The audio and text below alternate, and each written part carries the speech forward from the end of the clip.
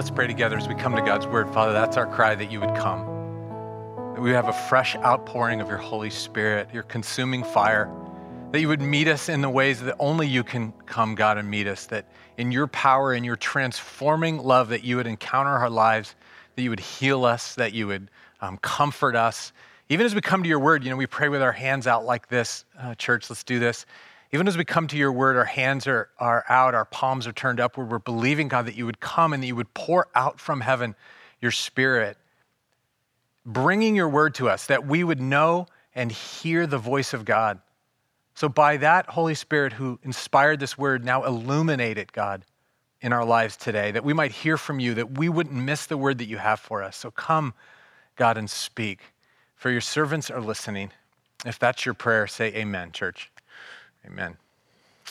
Did I hear you? Did you say amen?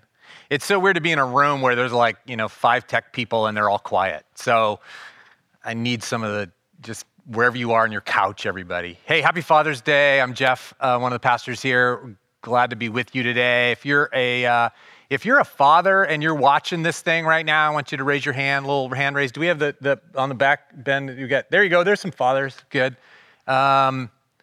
Congratulations for being a dad. Congratulations for being a dad who is in church today with your kids. That is well done. You are doing the thing of greatest value. So well done, Dad. Good job. We're in the Summer in the Scriptures again. We've done it every year for 7 years, something like that. And it is one of our favorite things because we get to dig into God's word.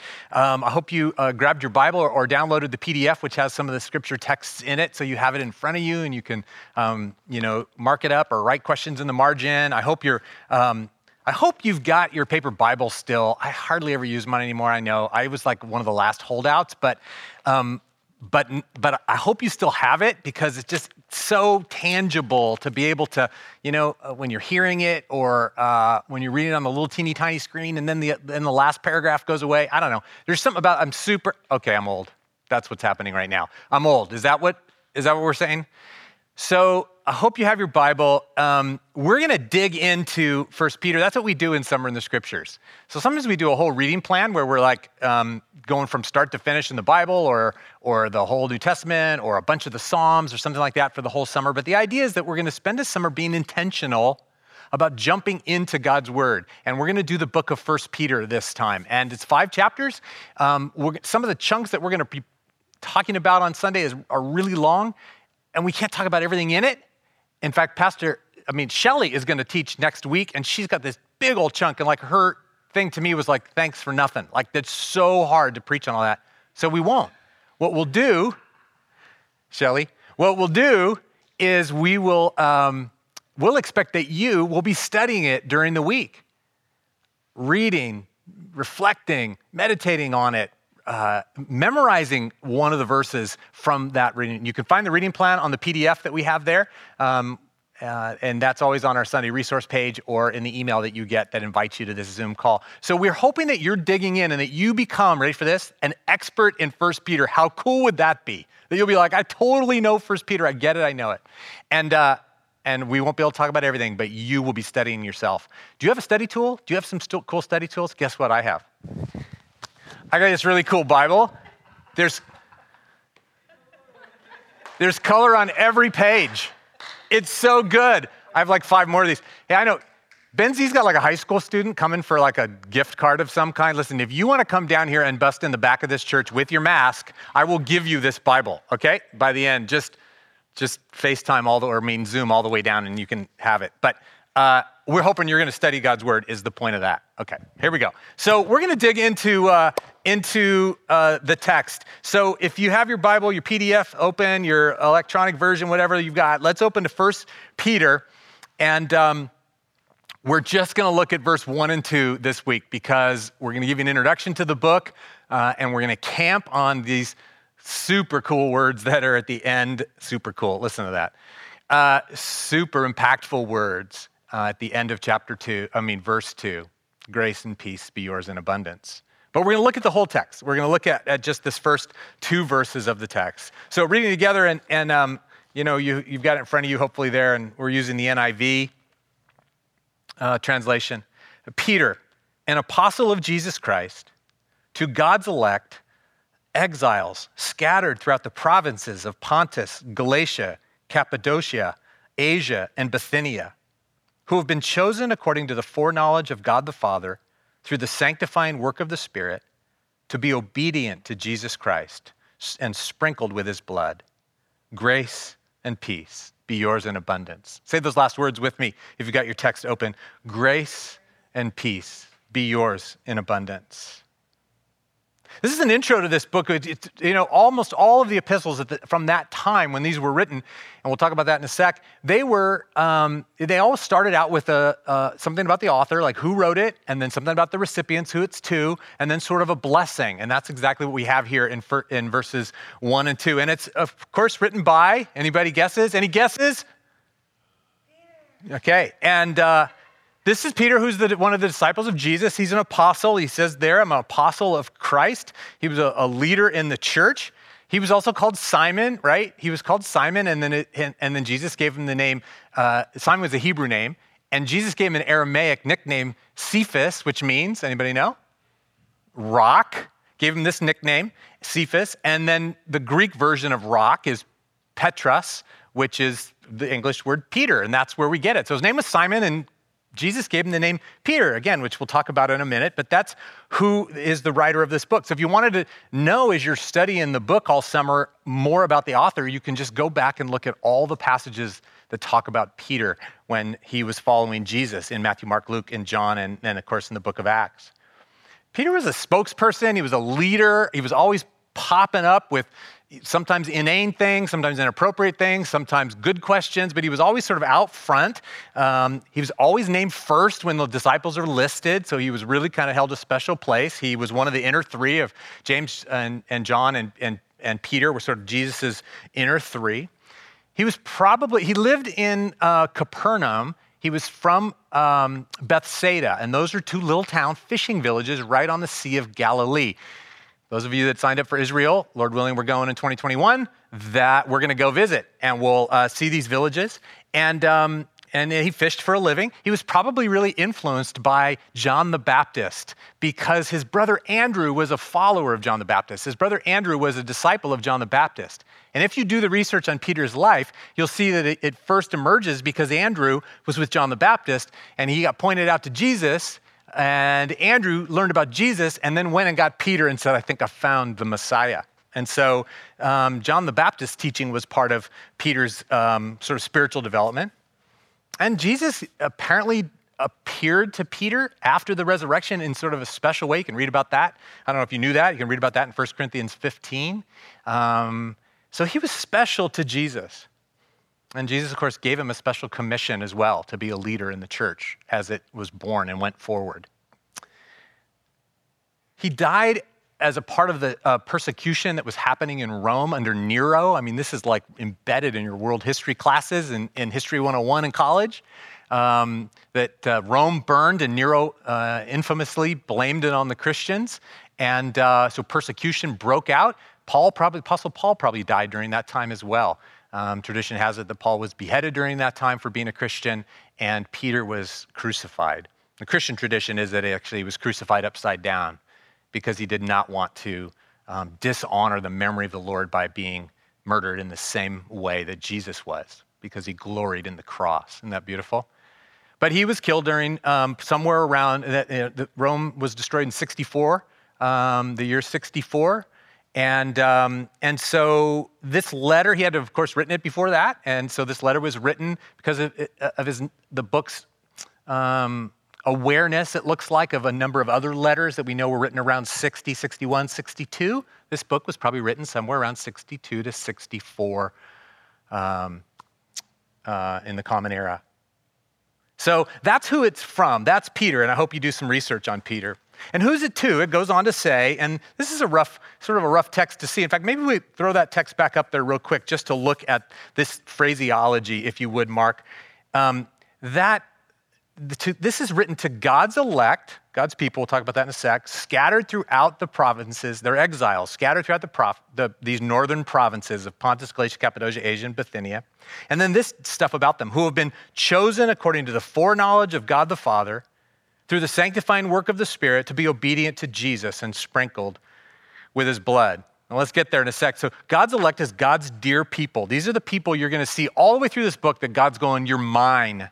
You are my precious and chosen people. And they're exiles, not because they're exiles from anywhere else. They're exiles in the sense that they're living on earth in a rough season, and that isn't their final state of being. This isn't their home, so to speak. When the kingdom comes fully, that will be their home. So they're sort of exiled right now from the full coming of God's kingdom. But God's like, but I see you. You starting to hear a theme emerging in all of this? And it's written to the Christians that are up there in those 5 provinces. I got a map for you. You can see what these 5 provinces are. It's hard to see with all the other towns, but look at the very top right. You see in big letters, Bithynia and Pontus. Right below it, Galatia. And then to the right of that, Cappadocia. To the left of that, Asia. That's the towns that he mentions. That's called Asia Minor, Northern Asia Minor, and that's Turkey. Can you see that that's Turkey in today's world? You see Athens, and then further over, you see Italy, the mother country. Thank you, God. Okay. So that's what he's written to those guys. So they were not necessarily all Jewish believers who became Christians. They were the technical term is they were pagans at the time. They had paganistic beliefs, and they came to faith in Jesus. And they're being written to after they became Christians. So I know this is a lot of background, but I want you to see sort of what the context of all this is. And so what is his message to them? He goes, this is me, Peter, to you, God's chosen people in Pontus, Galatia, Cappadocia, Asia, Bithynia, those places. And then he goes, and he goes, this is you, saints who have been, and he has all those other words. Let me just give you a sort of a modern day, like summary translation. He goes, listen, this letter is to you who have been chosen to obey Jesus and be covered by his grace. This has always been the Father's plan, and he's given you the Holy Spirit to make it work. You get to be Jesus' people. It's been God's plan from the beginning, and here's the Holy Spirit. So you've got Father, Son, and Holy Spirit in there. And the whole summary is he's saying, I want you to know that you're in my hand, you have been forgiven, and you've been given the gift of the Holy Spirit to preserve you. He wants them to know his purposes are certain and good, and that he'll be gracious. Why? Why is that such a summary at the beginning? And this is all just sort of context. I want you to see the context and purpose of the letter before we even get into talking about one little phrase as I wrap up. He wants them to know that you have got everything it takes to be God's people in a time of suffering and struggle and persecution. Because that's what's happening for them. They have been trying to live for God in the midst of a society that does not know him and does not know Jesus and is not warm to the idea. They are undergoing persecution. And he wants to say, even though you're struggling, I'm with you and I will give you everything that you need, and my purposes are sure. Do you hear that, church? Now they're suffering, and we know what happens in suffering. We've talked about it quite a bit. When we suffer, either it can have we can emerge from that transformed, that God in his grace can meet us in that, and we can be strengthened and refined and tested, or we can bail out. Because the lie of scarcity comes in and goes, God's either not there, or he's not good, or he's not paying attention to me, and I'm not getting what I need to make it. And that, friends, is a lie from the pit of hell that comes to every one of us when we go through struggle. Small struggle, medium struggle, huge struggle. We'll be tempted to believe, I'm out. God's not in this. And he wants to go, oh, no. It's been the Father's plan from the beginning to sprinkle you with Jesus' blood, forgive you, and to give you the Holy Spirit to make that all work. He is saying, my purposes are sure. So this is a letter to those people that are struggling, and every one of us is struggling in some way, shape, or form, some greater than others. Our struggle may not be persecution, which theirs was. They were being treated cruelly for being Christians. Maybe that is yours, maybe it's not. But we all know what it's like to experience struggle in a world that isn't set up to bless our walk with God, to make everything go smooth, to know that God's presence is there and bountiful every second of every day. Like, we know what it's like to not be experiencing that. And so this book is for us. So he starts by going, this is from me to you who have the Father, Son, Holy Spirit in your life. And then he caps it off with these words, and I want to use these words to sort of give you a couple of insights before we break today. He says, and do you see it in the text? He says, grace and peace be yours in abundance. Grace and peace be yours in abundance. Literally, it means this: may grace and peace, this is his blessing, may grace and peace multiply for you in abundance. May grace and peace keep on multiplying for you in abundance. Do you hear this generosity and sort of overflowingness to his word? He's like, listen, I'm going to write to you. You're struggling. Here's my blessing as we start off. Everything I want to say to you, may grace and peace keep multiplying, increasing for you in abundance. There's a sense of it continuing forward. More, as we need more will come. It'll multiply. It'll keep going. It'll keep increasing. If we have need for more, then more will come. Grace and peace multiplying. Oh, this is such a great word to people that are struggling, because you hear that there's such generosity in it. There's such provision in it. It speaks directly to that lie of scarcity, right? That we don't have what we need. There are fears and struggles that God's maybe not going to show up. It's the other way around. He's like, oh, no, I'm going to come, and I'm going to keep coming, and I'm going to keep coming in abundance. Come on now. You're not in the room with me right now, but I'm sensing the weight, the power of that encouragement for us, because we feel like, waves of struggle overwhelm us until we can't cope anymore. But the truth is that God keeps coming with waves of provision and generosity to keep matching all the struggles that we may face. Our wounds tell us that we're on our own, but this book keeps going, oh no, you're not. This is God's promises are sure, and he will continue to come with all that you need. So even in persecution and even in suffering, you're going to have everything that you need. Do you have eyes to see, church, his abundance? Do you have eyes to see how generous God is, that he keeps showing up for you? Sometimes we just kind of close our eyes to that, and we get dull in our ache, and we don't look around and go, look what God's showing up for me. God comes, and not only does he come, he comes in abundance. He comes in generosity. My small group of guys was talking the other day about the passage in Jesus' first miracle. Think about this. This is Jesus' first miracle. Do you know what it was? It was when Jesus changed water into wine. And it says at the end of that miracle, by the way, I'll tell you about it in a sec, but at the end of that miracle, it says that he thus revealed his glory. Jesus showed himself to be the glorified Son of God. He showed himself to be God himself, full of beauty and magnificence. And he showed himself by changing water into wine. Now, first of all, I don't even know what you do with that, but does that already just sort of surprise you, especially those of you who grew up in a super religious background?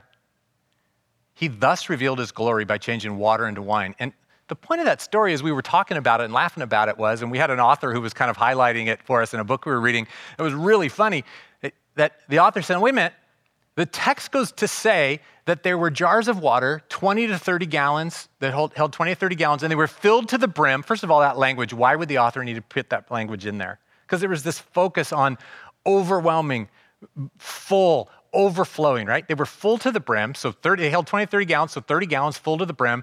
And there were, how many did it say in there? I think there were 6 of those jars. 6 times 30 gallons, that's 180 gallons. That's 180 gallons of wine for a party. These are really small towns, by the way. So they have 100, so when you translate that into 750 milliliter bottles of wine, like you're getting done at your 908 bottles of wine. And he thus revealed his glory. Jesus goes, I'm going to now show you guys what I'm about. And I'm about abundance. Bottles full of it.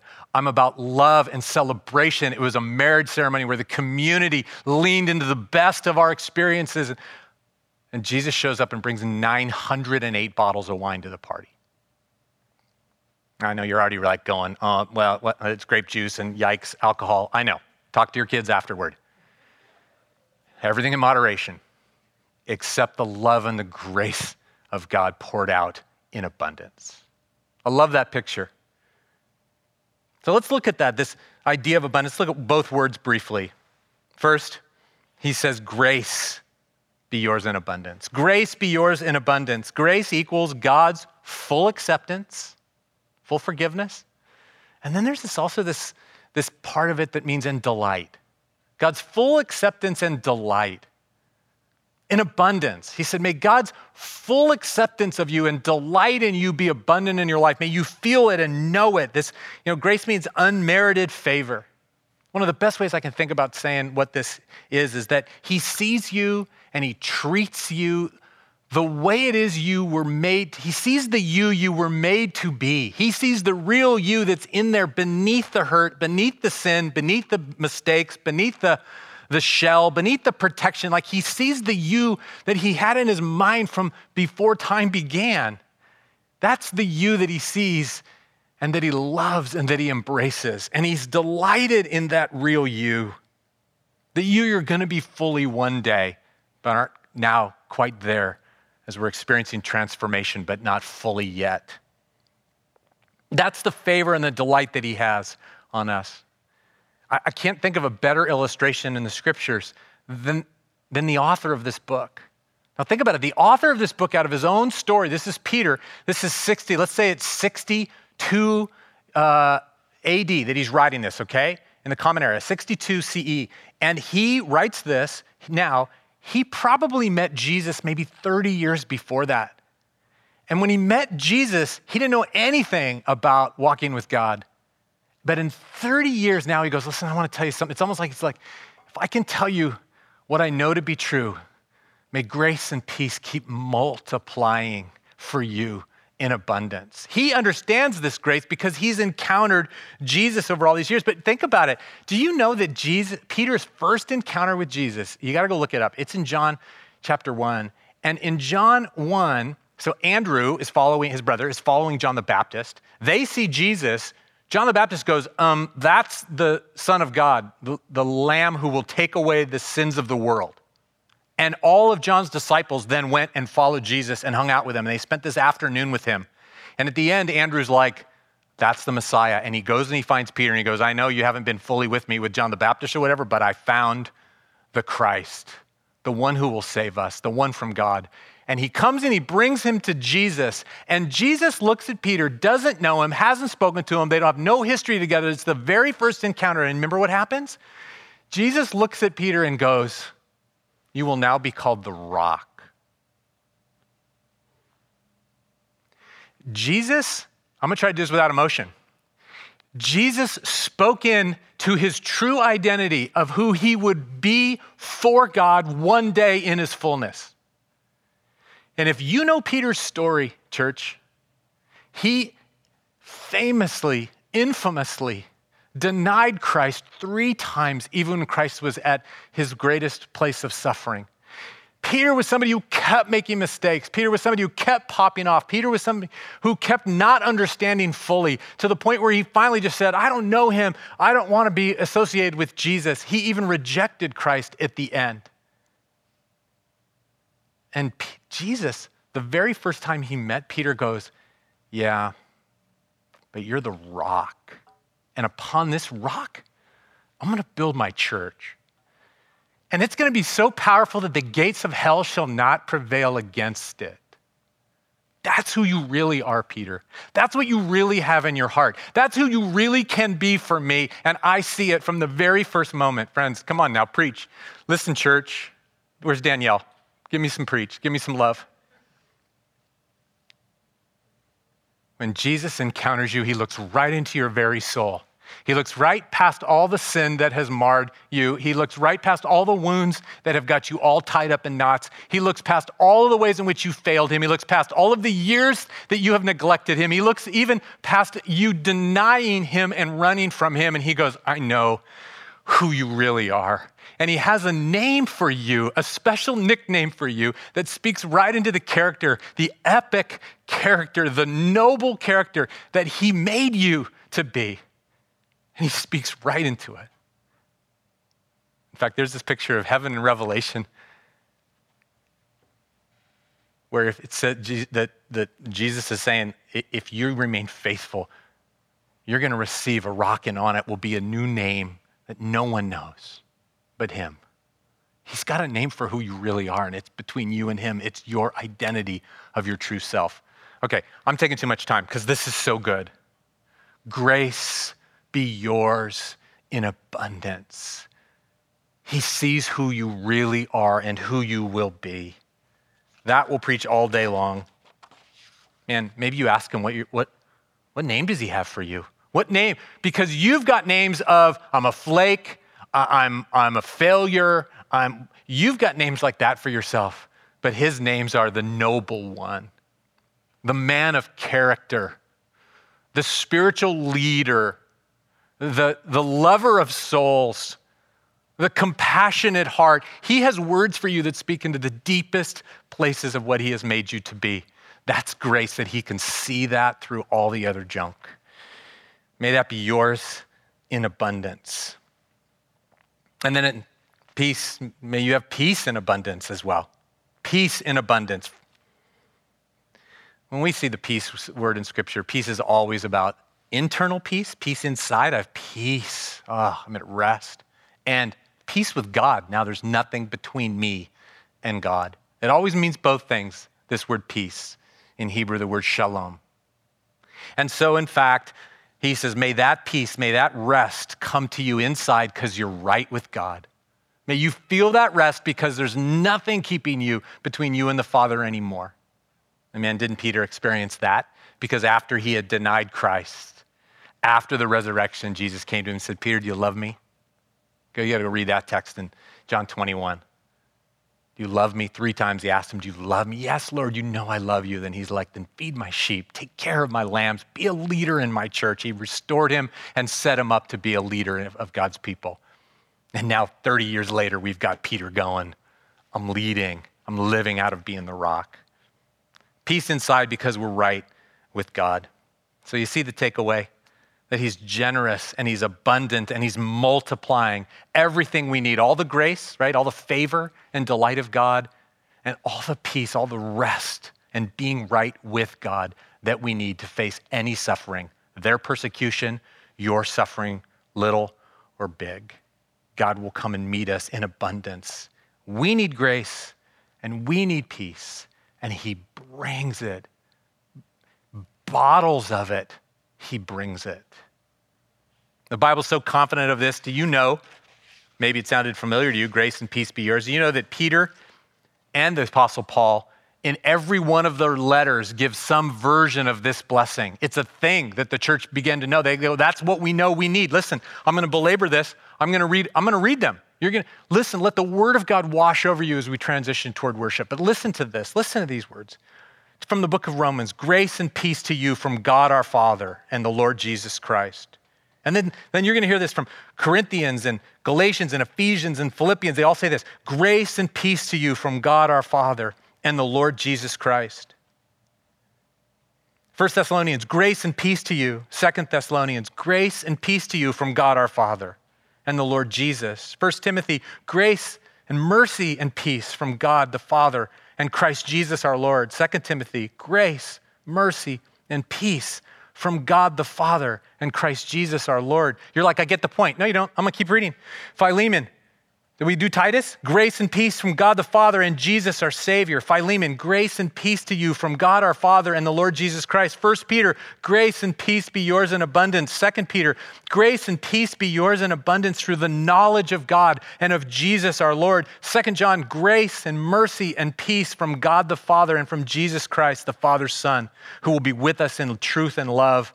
The book of Jude, mercy, peace and love be yours in abundance. And the book of Revelation, grace and peace to you who is and who was and who is to come. Come on. He comes and he multiplies. Grace upon grace and peace upon peace. Even in the midst of our struggles, he gives it to us. So then right now, friends, we reject the lie that he's not going to be enough for whatever it is that we are facing. That's the truth.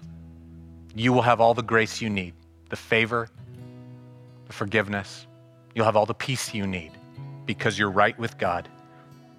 And he'll do it with such abundance. And that's why there's these other verses in scripture that say things like, and so my God will meet all of your needs according to his riches in glory that are in Christ Jesus. So what are you going through, church?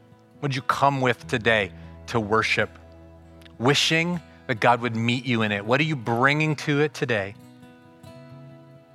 I just have one thing to say to you. You take that thing, and this is God's message to you. May grace and peace keep multiplying in abundance. That's the character of our God. We stand with Peter as the beloved. Let's worship in response to God's goodness.